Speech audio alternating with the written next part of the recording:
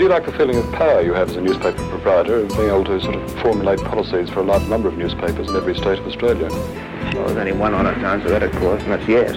Of course one enjoys the feeling of power. The newspaper can create great controversies, stir up arguments within the community, discussion, can throw light on injustices, just as it can do the opposite. It can hide things and be a great power for evil. It's not a perfect system, obviously, but can you think of a better one? Hello and welcome to episode 22 of Murderocracy, the podcast that keeps an eye on the news and influence of News Corp, the most influential media company in the Western world. I'm Cam Wilson. And I'm Sammy Shah. Hey, Sammy, how are you this week? I'm fine. I didn't have COVID. How are you? How is COVID? What's COVID like? I haven't heard much about this COVID thing. Yeah, this little known thing. I know it's pretty hipster, but yeah, I'll tell you about it. No, it was okay. So I caught it. Do you know which variant it was? No, I only did a rat test, so I don't know if I would know if I did like a PCR. But no, I got COVID. I'd kind of been feeling I've been procrastinating a bit at work that day, and then I was like, oh, maybe I'm just like not loving what I'm doing. And then I kind of realized that I was actually feeling a bit dodgy, so I did a test on a whim, and I was actually surprised to see that I had it. But I'm boosted. You know, I've had 3 doses, and so for me it was like pretty not too bad, although I am paranoid because I read a viral Twitter post, which is where I get all my medical information. Yeah, of course. About long COVID, and the idea that one of the places they think that people get long COVID from, or one of the reasons, is because that by exerting yourself before you've like fully recovered, your body kind of develops an immune system disease because it trains your body into being like, I'm still under attack. And so that's why people have had, symptoms like, brain fog or headaches or lethargy for like a year, because the virus has kind of been dealt with, but their body still feels like it's under attack. So are you taking it easy at all? Yeah, I've been trying to lay pretty low. But I mean, I feel like we've been saying this a bit, but what a time. I'm just, everything in the news is like, is pretty depressing. Like, I mean, the Kimberley Kitching stuff this week was, I found to be pretty ghoulish. Well, the way it's been covered particularly is exhausting. Like, there's the Daily Telegraph has a front page story today by Emma Hassar, the ex-Labour MP who's also got, claims that Labour treated terribly, and then there's the counter analysis that kind of comes in from people going, well, her former staff said she was a bully as well, and it's become this whole thing where I've realized it's very depressing, but if you're in Australian politics and you die, you still don't get to escape Australian politics. Like even in death, Kimberley Kitching's life is being used as a political weapon against each party. Yeah, so Kimberley Kitching, I didn't intro, is was a Labor MP who died suddenly in the early 50s, and was well known to be quite a factional kind of warrior. So really, in the games of politics, and she was competing at this moment to keep her seat. So there were questions about whether, because of kind of jostling from other politicians, whether she would be able to keep her existing seat because she's already in Parliament. So she died of a heart attack, and very soon afterwards, her kind of allies within the Labor Party began to use this really unfortunate event as kind of fodder, being like, she, essentially, it didn't take very long for people to say that she was killed by the stress of potentially losing her seat, which I found to be exactly. That's the thing. See, there's 2 things here. One is the discussion of, does Labour Party have a culture problem, for example, or what Kimberley Kitching's claims of being bullied by a cohort of parliamentarians in the Labour Party, is there any validity to that? That's a thing that needs investigating, or at least can be and should be discussed, about cultural problems in political parties overall. Because if the Liberal Party was accused of this and has been accused of similar things many times in the past, Labour has gone very hard in criticizing them for it. So, it behooves Labour to take any accusation seriously, to show that the level of weight they put to issues like workplace bullying, harassment, etc., aren't aren't partisan. It's, don't have a political edge to them, but they actually are concerned about these issues. That's one thing. The other is the way it's all being written about, which is, you're right, which is entirely about the fact that Kimberly Kitching was killed by Labour Party bullying. And that's a massive health claim, and scientific claim, and all these things, which needs to either be backed up right fucking away or should not be being made at all. Yeah, and the way you see people who really do have no knowledge of this opining about it, everyone from, Scott Morrison saying, this really needs to be looked into, to, Peter Credlin saying, this is proof of the Labor Party's women's problem, which to me reads as a really naked attempt to try and neutralise this advantage that the Labor Party has at the moment, because, the government, it's been well documented, has had a problem with women voters, particularly since the Brittany Higgins stuff. It's just gross. And look, in a weird way, it was well known that Kimberly Kitching was played pretty hard in politics. Mm-hmm. So, in a way, the fact that her death is kind of being used to continue to be as a weapon against her political enemies, maybe that is actually the best way to celebrate her contribution to politics. Who knows, honestly. there is a thing that right now, like if you go on the YouTube channel for Sky News, I was researching this for my News Weekly podcast, the amount of videos in the last 3 days from Sky News that are on YouTube right now, where, different programs, mainstream main programs on Sky News After Dark, talking about Kimberly Kitching again and again and again and again, with largely the same 2-3 guests again and again and again, is really quite telling about how much of this is now just right side of politics versus left side of politics stuff. Yeah, more things to feed the beast, feed the machine. Mm-hmm. So,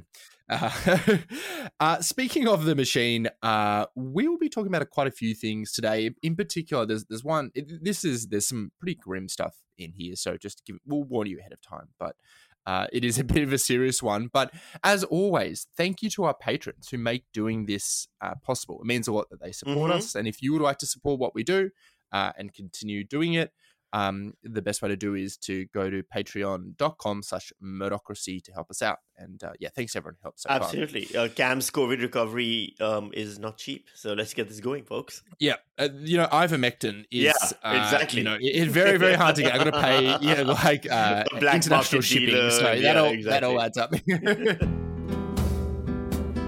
So, for our first piece of News Corp news of the week, last week, the first Northern Territory police officer to be tried for a murder of a First Nations person since the Deaths in Custody Royal Commission was found not guilty of killing 19-year-old Kumanjayi Walker. As always, these cases are pretty complicated because they are both, highly specific and often complex legal cases that, depends on things like the jurisdiction where they occur and the actual administration of the case, while also becoming almost like symbolic of these broader issues about racism, colonialism, and of course our criminal justice system. But it's what happened afterwards that is really relevant to us and turned some heads.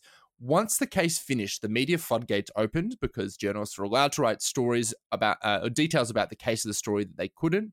And in particular, the Australian covered it with headlines like "The Unwanted Baby Who Became a Violent Abuser," "Kumanjayi bashed him, but I loved him." Kumanjayi bashed me, but I loved him. And "Watch the video. Moment cop Zachary Rolfe shoots teen Kumanjayi Walker." According to Amanda Mead, it was criticised by Indigenous journalists across Australia, including the ABC's Bridget Brennan, who wrote on Twitter, "This is traumatising, unethical and appalling reporting that should never have been published by The Australian. If you work there, if you are a former employee, if you're a leader in this industry, say something loudly." Sammy, there's a lot in this, and it's a really, really sad case. But did you notice this reporting as it was happening? The one that really caught me by shock. Look, there's a part of it. There's some of it that I anticipated. There's a thing that happens. It's particularly around crime cases where after that some of the reporting tends to be ghoulish, and that's regardless of race. That's regardless of racial issues and stuff. It doesn't matter who the victim is. It doesn't matter who the perpetrator is. People tend to look for the ghoulish details. That's one element. The other is the fact that, yes, this was an Indigenous man killed by a policeman. And so I anticipated that much of the same way that US media does this, where, they then try to find justifications from the killed person's life to make it seem like to vindicate the police. This is something you see in American police quite often. So in American media quite often as well. And it's very prominent when the person who's killed is a black person. That those elements are there. But the one that really shocked me was the moment cop Zachary Rolfe shoots teen Kumanjaya Walker watched the video. I thought after the entire Christchurch thing, 3 years ago, the Christchurch attack, when when Sky News, for example, got into trouble for replaying the footage of the killer going into the mosque and shooting people again and again and again, that some level of consideration had been put into place about how often they would show, or even showing at all, footage of people dying, footage of people being killed particularly. And yet here this was, and it was like a bonus feature, like a Patreon subscriber bonus episode kind of a thing, where they literally, the way they presented it was watch the video, and it was, because subscription-based website, the Australian, you have to subscribe to watch the video. So there's almost like an enticing thing for people. It was very shocking, even to someone as cynical as myself, that they would put that up there at all. Lucky subscribers can see the moment that this person died. Yeah, I found it to be really grotesque, and I think quite attuned to the issues in crime reporting generally, because look, there's this kind of growing school of thought that critiques crime reporting as we know it. Because I mean, a lot of the crime reporting that we see is X person arrested for this. This is what the cops say. And or if it's done through court reporting, this is often what the prosecution says. Right. And this kind of whole beat, this section of journalism is really set up often to benefit police narratives, and also in a way that kind of is very like tabloidy. This, like, look at this person. It's often like you'll see it in like there are publications in Australia, like News Corp publications like the Daily Telegraph will have like Instagram model caught with 3 caps of MDMA or something like that. Yeah. And it's supposed to be titillating and that kind of stuff. But I mean, this is kind of set up in a way that unfairly, affects, particularly like marginalized people, but people who've done things that, we are increasingly understanding, particularly around things like drugs and domestic abuse, are like, I guess, like discrimination in our society that's then reflected in the reporting. So, like, for instance, this is particularly relevant because it was a First Nations person killed by a white police officer, but. A lot of crime reporting, crime journalists who want to get good stories have to talk to the police, because the police are the people who have those information. And you can either wait for the official statement or you can get details beforehand. If you want to get details beforehand, you've got to have a good relationship with police, right? Like you want to have something where they think that if they give it to you, they'll get a good run. And so this kind of, I guess, inherent incentive makes it so that you get a lot of reporting around crime is biased towards police. And as we know, like, there's a lot of calls for police reform. There's a lot of issues about how police end up lying. But despite that, their like opinion is often represented in reporting as kind of gospel. Like, if someone says to you something, kind of controversial, normally you'd be like, well, I'm going to go check that with someone else. But often police are kind of just taking out their word. Well, it's not just that element, which is a huge part of it. There's also the fact that we now, in crime reporting, have seen this weird surge of the true crime podcasts, etc., and how there's been a lot of There's been a lot of commentary around so many of these cases having to be revisited because at the time, for example, whenever they do true crime podcasts, one common theme many people have pointed out is police bungling chain of evidence, police messing up, certain things, or maliciously covering up certain information. And that's an element. And in America and in UK, there's been a lot of commentary around how many of the true crime stories, podcasts particularly, always start with a dead woman in gruesome circumstances, and that seems to be the titillating hook. In Australia, we've had more than one very successful, very prominent, and I would argue some very, very good true crime podcasts, starting with Dead Indigenous Man. There seems to be a certain appetite for a particular person being dead, and then the investigations around that. And I find that very worrying as well. The other thing I found worrying or strange, I thought there was a tonal shift here for the Australian, because particularly this story, which was headlined "The Unwanted Babe," no, sorry, Kumanjai bashed me, but I loved him, which is an interview with his ex-girlfriend, I believe.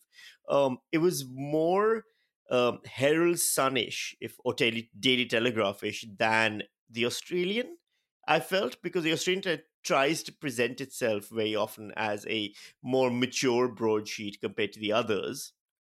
And this had a very tabloid feel to the front page of the Australian, which I don't know, it just felt like it's a strange thing, but I noticed a tonal shift in their coverage, which seemed unlike their normal voice, at least. Yeah, it's good that you mentioned their normal stuff, because traditionally the Australian actually has a good reputation of covering Indigenous affairs. So, you know, like, I mean, that's not saying that they're perfect. All of Australian media is far from perfect, but the resources and attention, at least, that they've given to things like, you know, closing the gap and issues associated with that has actually been like more than other publications. So that's something that they, I think, in the past have hung their hat on. Right. But that, yeah, you're so right. Like this kind of, a lot of this coverage went into that kind of, that really gross, like there's only two narratives. It's either some like, and I think this was partially, you know, partially it was because we got a result in the courts that said that you can do this, but all the coverage afterwards was, the man who was killed was, you know, an abuser, like all this awful stuff. Literally, you know, like you said, sharing the moment that he died, interviewing victims and presenting it in a ways that he was a harmful abuser, and of course, like these are allegations that they reported. But you know, losing that kind of nuance that, like, you know, even though this man was found not guilty, that doesn't mean that like he necessarily did everything right. Like, as in, like, if there was a different police officer who was sent that day, maybe this man would still be alive. I mean, that's a thing that will be, I'm sure, investigated further. But like, you know, the criminal charges have found that he's not guilty of this, and also that like the man who was killed was also, you know, a victim of the circumstances that he was in. He was a complex person, and to make him into this, like, you know, essentially like a caricature of like a harmful criminal, and literally to show the moment that he died. Like, the question that people ask, which I think is right, is like, if this was like just a white guy, like a normal white guy who was killed by a white cop, would we be showing this? Would we be going to the same amount of detail? I'm not sure that we would be. I think that we're playing into these like gross stereotypes of Indigenous people, of like, you know, domestic violence, which, you know, happens in these communities. That's a real thing. But feeling okay to be like, because we know this, we can kind of go like fully in on him in a really gross way. And I mean, the whole story is really sad. Yeah, the entire thing is sad, and I think that really is where it comes down to in the end. The what it says about, you know, communities, Indigenous communities, and what they're going through. What it says about, you know, so much of the domestic abuse issues, substance abuse issues, and then policing problems we have in, you know, in some of these communities, which have been brought up time and time again. There's the individual case and the particular of the individual case and the court, you know, results of that, and then there's the wider cultural context of it, and neither of those things are inspiring at all. Okay, moving on. Our friends at the Australians for Murdoch Royal Commission have launched a new stage of their campaign. According to Sally Rugg, who is the organiser who we've spoken to in the past, the 40,000 people who've signed up to be part of the group are promising to actively fact-check News Corp during the election. This is a quote from an email. Supporters will play an active role in monitoring for political bias and misrepresentation of facts in the news media, building a national, state-by-state, and hyper-local body of evidence to further our case for a Royal Commission to expose and remedy the harms to society of media market concentration. Sammy, do you think something like this could have a big impact? So there was a really interesting study done a while ago called, and you can read about it on The Conversation. They did a summary of it back in March of this, March 4th, I believe, the piece had come out. I was researching it for another research paper, and it was called like Fact Checking Can Actually Harm Trust in Media. So basically a bunch of different analysts and, you know, media lecturers at University of Melbourne, at La Trobe, and a couple of other universities, including UT Austin in America, did a thing around fact checking, and they tried a whole bunch of different you know, experiments and watched and then surveyed the results. They found that fact checking in political journalism actually has this weird effect of damaging all political journalism's credibility. And the idea was basically Ah. that if a politician, for example, says something and you report what he said, then you publish a correction on what he said, saying actually what he said is wrong. It doesn't damage the politician's credibility so much as it damages the credibility of the reporting. For, people hold the journalists Interesting. they hold the journalists to account for reporting something that turned out to be false, and then after that holding of account spreads wider to all political news around the subject. So not just the one newspaper that did, but everyone who does it now. Obviously Sally Rugg and this entire group, their job isn't to make political reporting more credible, with the exception of News Corp. Yeah. If they're fact checking something, the after effects of that are not their problem or their responsibility. But it is an interesting phenomenon that if you fact check News Corp on how it covers the election, you're also going to damage the credibility of the ABC, Guardian, The Age, everyone else in political reporting. So if one goes down, it kind of takes everyone else down with them. Yeah, that is. I mean, that's kind of that's unfortunate Mm-hmm. to put it bluntly. I do think though, in that situation, the onus there is like that's essentially. I mean, technically that effect is created by the fact checking, but really the responsibility lies with the people who are telling the fabrication or Yes. presenting it in a misleading way. And so, like, by doing this, yes, you might kind of, I guess, undermine faith in the media generally. But also, I have this theory, and I'd love to hear what you think on this. Okay. And maybe there's some research out there. I think that while there may be falling trust in the media, Mm-hmm. I think that people more than ever have immense trust in their preferred publications. And so when people say, I don't like the media, that doesn't mean that they, for instance, don't like Sky News Australia, doesn't mean that they specifically don't Right. like the ABC. It means that they don't like them like writ large. And so like that allows them to have a skepticism, often sometimes a healthy skepticism, but often like a unhealthy skepticism generally of journalism. But that doesn't necessarily mean that all journalists and all journalism outlets are universally being undermined by that, because publications through whatever means are able to build up that trust even as maybe faith is falling from people generally in the media. What do you think? Do you think that like maybe like we shouldn't be focusing on, for instance, how much people trust the media in inverted commas, but like how much do they trust, one of a news source or a handful of news sources that they're getting their information from? I think that's very true, because we're also seeing, if you watch a lot of Sky News, you watch them say things like, Rowan Dean will come on, or for example, or Andrew Bolt will come on. They'd be like, the media is telling you this, but we'll tell you different. It's like, but you are the media. Like, how are you distancing yourself from the media? You're literally the media. Yeah, the mainstream media. Yeah, You're like in like one of the biggest media companies in Australia, a part of the biggest like media company in the world. And I'm watching you on my TV, and you've got ads running. Like, you're the media. That's how it But works. Sammy, they're being silenced. No, they're being absolutely censored.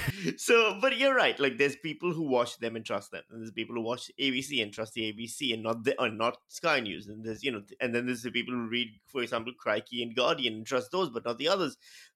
That's a big part of it for sure. And then there's the people who, many of them, don't watch any of this stuff anymore and get all the news from Friendly Jordies or Joe Rogan or whoever. We have had that stepping Friends away. of the pod. Yeah, exactly. Friends of the pod, indeed. So yeah, we've had that walking away a little bit from mainstream media and everything. But I do think trust is down. Honestly, I do think overall trust is down. Yes, the fragmentation element is there, but I think you're more likely to see something like, people taking rumors as gospel in this upcoming election more prominently than we did in previous elections. The presence of Facebook and Twitter and Instagram and TikTok stories getting a wider narrative will be quite surprising, I think, to many analysts. Yeah, no, I think that's right. I also think that it's partly a almost like a heuristic that allows them to pick and choose what truth they want to believe, because people like, I'm thinking particularly like people like ABC and Nine and Crikey and Guardian, all fake news. will happily like share an article from like Crikey if it confirms something they already believe. Like, you know, if it's like an anti-Labor article, like that, they won't be like, oh, I don't know, I don't really trust Crikey. They'll be like, hell yeah, like this is exactly what I already think. It's more of a way to kind of pick and choose what they believe. It's like choose your own adventure, but for reality, which is exactly not ideal. More bad news for physical paper lovers. Nine Zoe Samios reports that the Norwegian-owned Norske Skog, who we've spoken about before, brilliant name, is in the middle of renegotiating contracts with newspaper and magazine publishers as it battles to keep its only Australian paper mill running and profitable. She said that paper is expensive because of the amount of energy needed to produce it. Publishing companies are competing against packaging and toilet paper companies for limited fiber resources globally, which are driving up costs. Sammy, I think that they said that it's unlikely that News Corp and and Nine papers are going to stop printing, but it's going to increase prices. But we've spoken about this before. I feel like this is just the inevitable march of history where at some point these major publications are going to, if not stop publishing altogether, will really, really restrict their circulation to a couple of metro areas, right? I mean, I remember I've asked my students this in university a few times, and every term I take a survey at the start of the class, and how many people read physical newspapers, and it's always zero. There are no people in their 20s reading physical newspapers. And so even if you just think in terms of like habit forming behavior and stuff, within a decade or two, that means that majority of the reading and money spending populace of Australia and probably the rest of the world will not be reading a physical newspaper at all. And so even if you decrease costs or whatever, it's not going to have a difference. Just people don't think of it as the template that they're interested in. People hardly go to the newspaper's website. They get their news through aggregated social media feeds. They don't. So I think it's as dead as the dodo, unfortunately, and it's a shame because I love a physical newspaper, but I'm not doing any stakeouts. I need to hide my face behind one, so it's fine. Okay, can I ask you, is this a rose-tinted view of history, that the idea that people in the past, because they had these physical papers where it wasn't decided on an algorithm who decides, I think you're interested in this, I think these are the Facebook groups you're part of, so these are things I'm going to present to you, but physical newspapers, which is considering the reader, of course, but is more general, and is also the editors and the sub-editors being like, well, this story may not necessarily be the most, wouldn't drive the physical equivalent of clicks, but, is important, war in Yemen or something like that. So we're going to put that, front and center. Are we losing that well-rounded kind of consumption of media where people are like, oh, like I'll read some more outside of what I would potentially, always read? Or am I just being like, too kind of pessimistic about now and optimistic about the past, or I guess the still existent people who read the papers, but people just like, skimming through anyway and only read the things that they're interested in? Look, I spent so much time reading about this and studying it and kind of teaching it because it's a big part of the discussion around the way news is changing. One of the subjects I'm teaching this term at University of Melbourne is called New Media Storytelling. It's about a focus on new media and compared to the old. One of the big things was in the past, we know for a fact that newspapers had a general, data gathering enterprise, if you will, which is purely based on subscriptions, on which suburbs bought their papers, whether the suburbs are affluent, what the racial makeup of the suburbs were, that kind of information you could get. But overall, the kind of granular, this person likes stories about this particular topic and also shops from here and also has this much money in their account and also goes there on holiday, the way we can kind of pinpoint information and personal data now was not present then. So that was one of the things where they didn't focus so much on what the consumer, what the reader wants, as much as we do now when we do our news gathering and news publication. The other thing was I find fascinating is the way we interact with newspapers.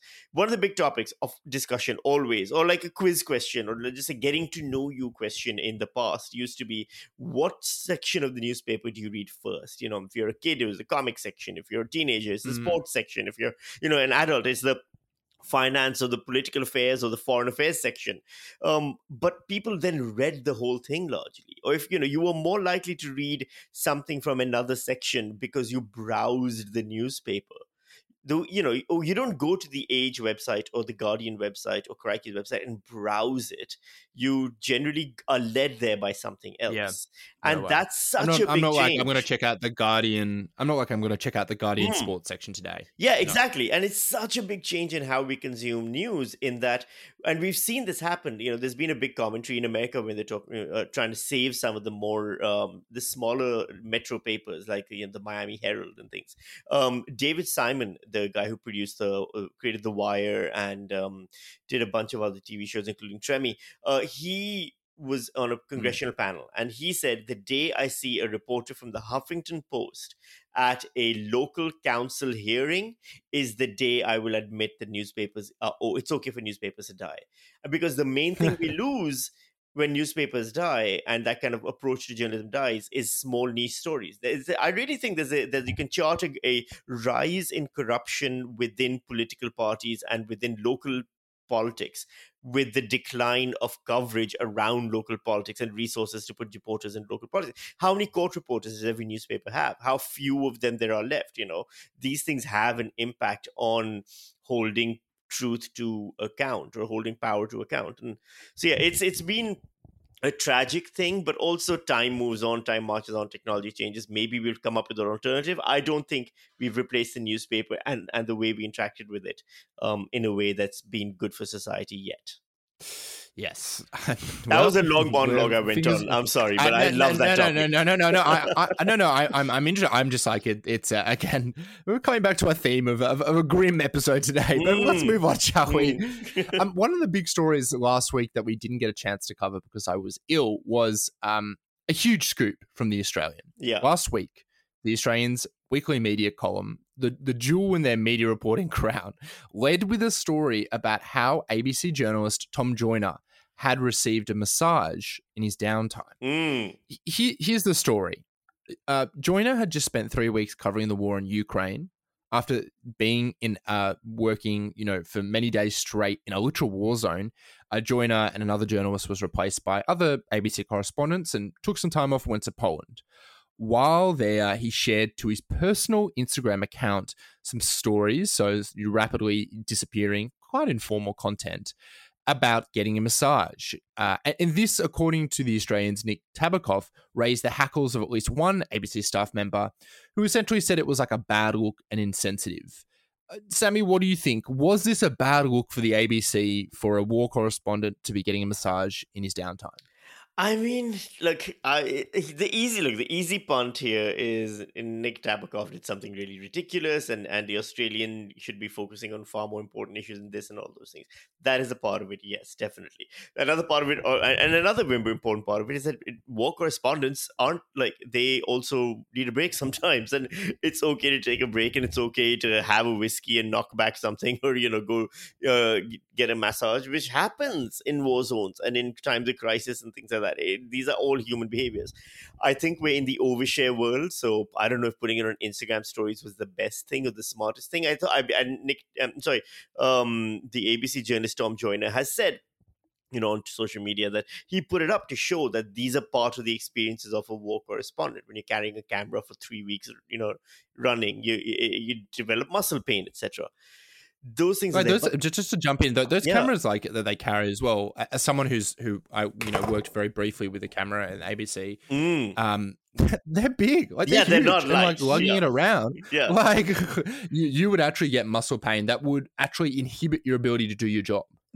So there's definitely that aspect. The thing I always think about is if you are a Ukrainian and you're watching the ABC's coverage of this, or you hear about this, or you see, Tom Joyner's page, whether you're a Ukrainian in Australia or a Ukrainian in Ukraine, however you come across it, you will go, that's deeply inappropriate. If someone was in a war zone in Pakistan, doing coverage of war on terror in Pakistan, there's massive war happening, and then they also post a video of themselves getting a massage because they're taking a break, I don't know that I wouldn't have reacted with the same level of outrage as many people did, which is, I think, Ooh. and I think that's an interesting thing, which is it's a human reaction to have that outrage, and whether or not Nick Tabakov should have made it a story and whether it's worthy of a story is a separate thing. But I do think posting it to Instagram might have been in poor taste in retrospect. Oh, okay. So I should disclose that I know Tom, not super well, but I really like his reporting. You know, I he's know a him by more the way, professionally. phenomenal journalist, Yeah. excellent reporting. Yeah. I'm not questioning any of that. Incredible. Yeah. I'm gonna like really strongly disagree with you here. Where I mean, I know what you're saying. Like, it is valid for people to have whatever feelings, particularly when someone's, you know, actually being affected by war. Of course, I would never say you shouldn't feel that way. That being said, like, I mean, I just can't imagine anything that was less of a story. Like, this was a very reasonable thing. Tom's journalism in particular, like, I have such admiration for it because he's an incredible photographer and videographer. He has this ability to elevate these small moments, small stories, ordinary interactions with people and places to something that tells you a lot about their lives, who they are, what it's like for people who aren't yourself. And him, you know, like documenting going to Poland, getting a massage from a physio who did that on the side. It's just another example of like he managed to make an interesting, you know, like I looked at them and I was like, that's kind of interesting.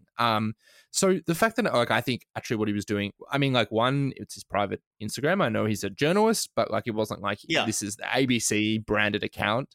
It was kind of an informal thing, and you know, and also just because like he'd worked 17 days in a row where he, you know, very reasonably was concerned about being in a war, like, you know, facing possible death, like him getting a massage, which is again maybe by some people presented as like a, you know, a kind of a treat, but for someone who is using their body in their work, it's also kind of important. I just think it is bullshit. And this was just an example of it. Also, here's another thing, and this kind of is a kind of more interesting aspect of reporting, which is like, so Nick Tabakov, the guy who wrote this, says he spoke to an unnamed source within the ABC. And that kind of gives it this, you know, a little bit of meat. Oh, look at this. Someone in the ABC who says that they this rubbed them the wrong way. I mean, like, this is an example of how like insider you know, unsourced or like, you know, non-publicly sourced journalism might not necessarily tell you the full story, because like I'm sure that Nick spoke to someone. I'm sure that person, like I have no reason to not believe that the fact that they said, oh, this doesn't look good, you know, whatever.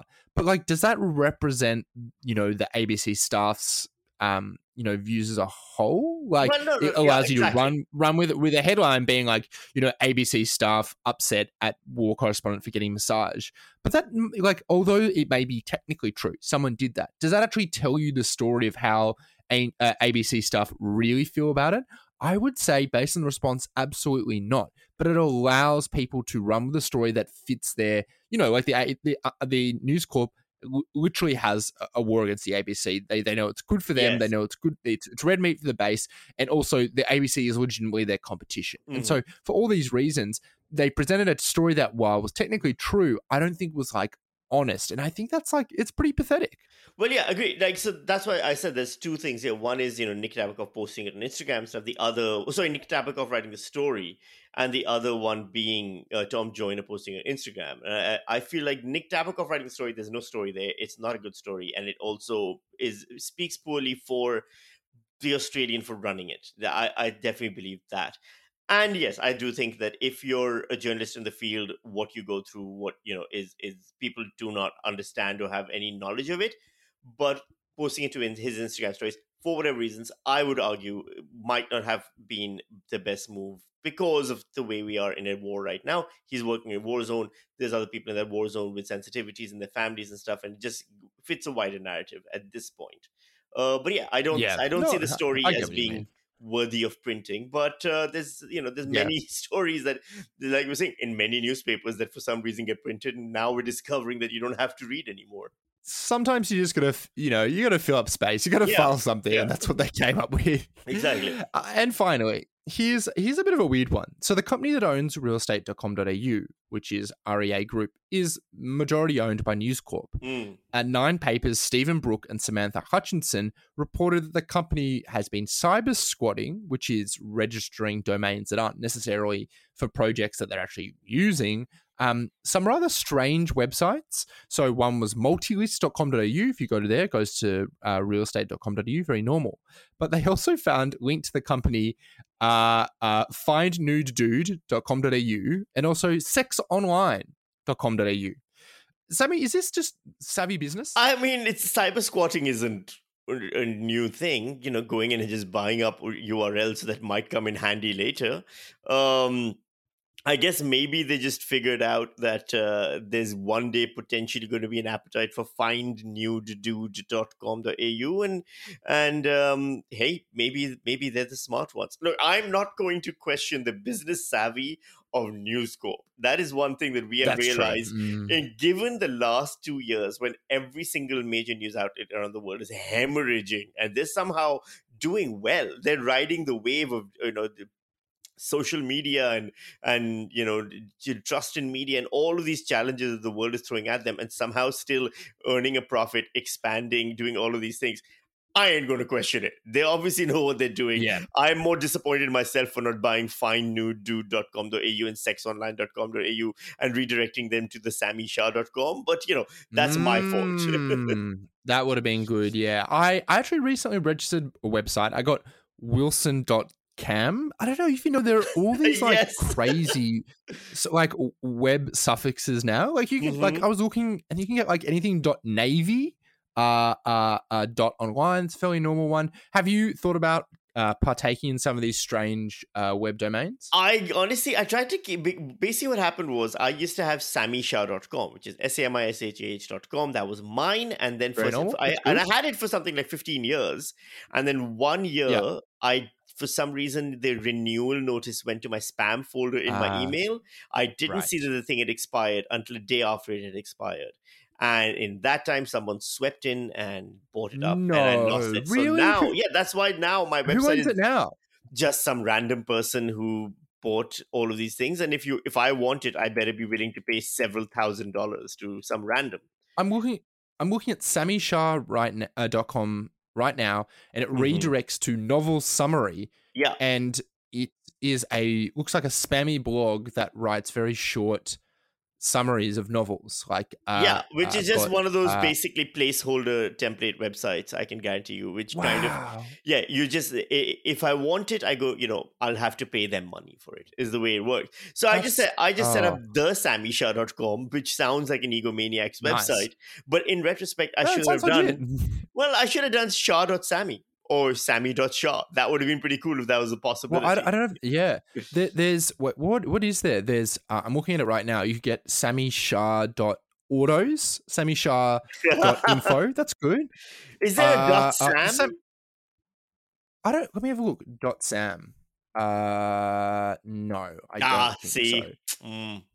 No, I know exactly. Wilson.cam is genius. Life.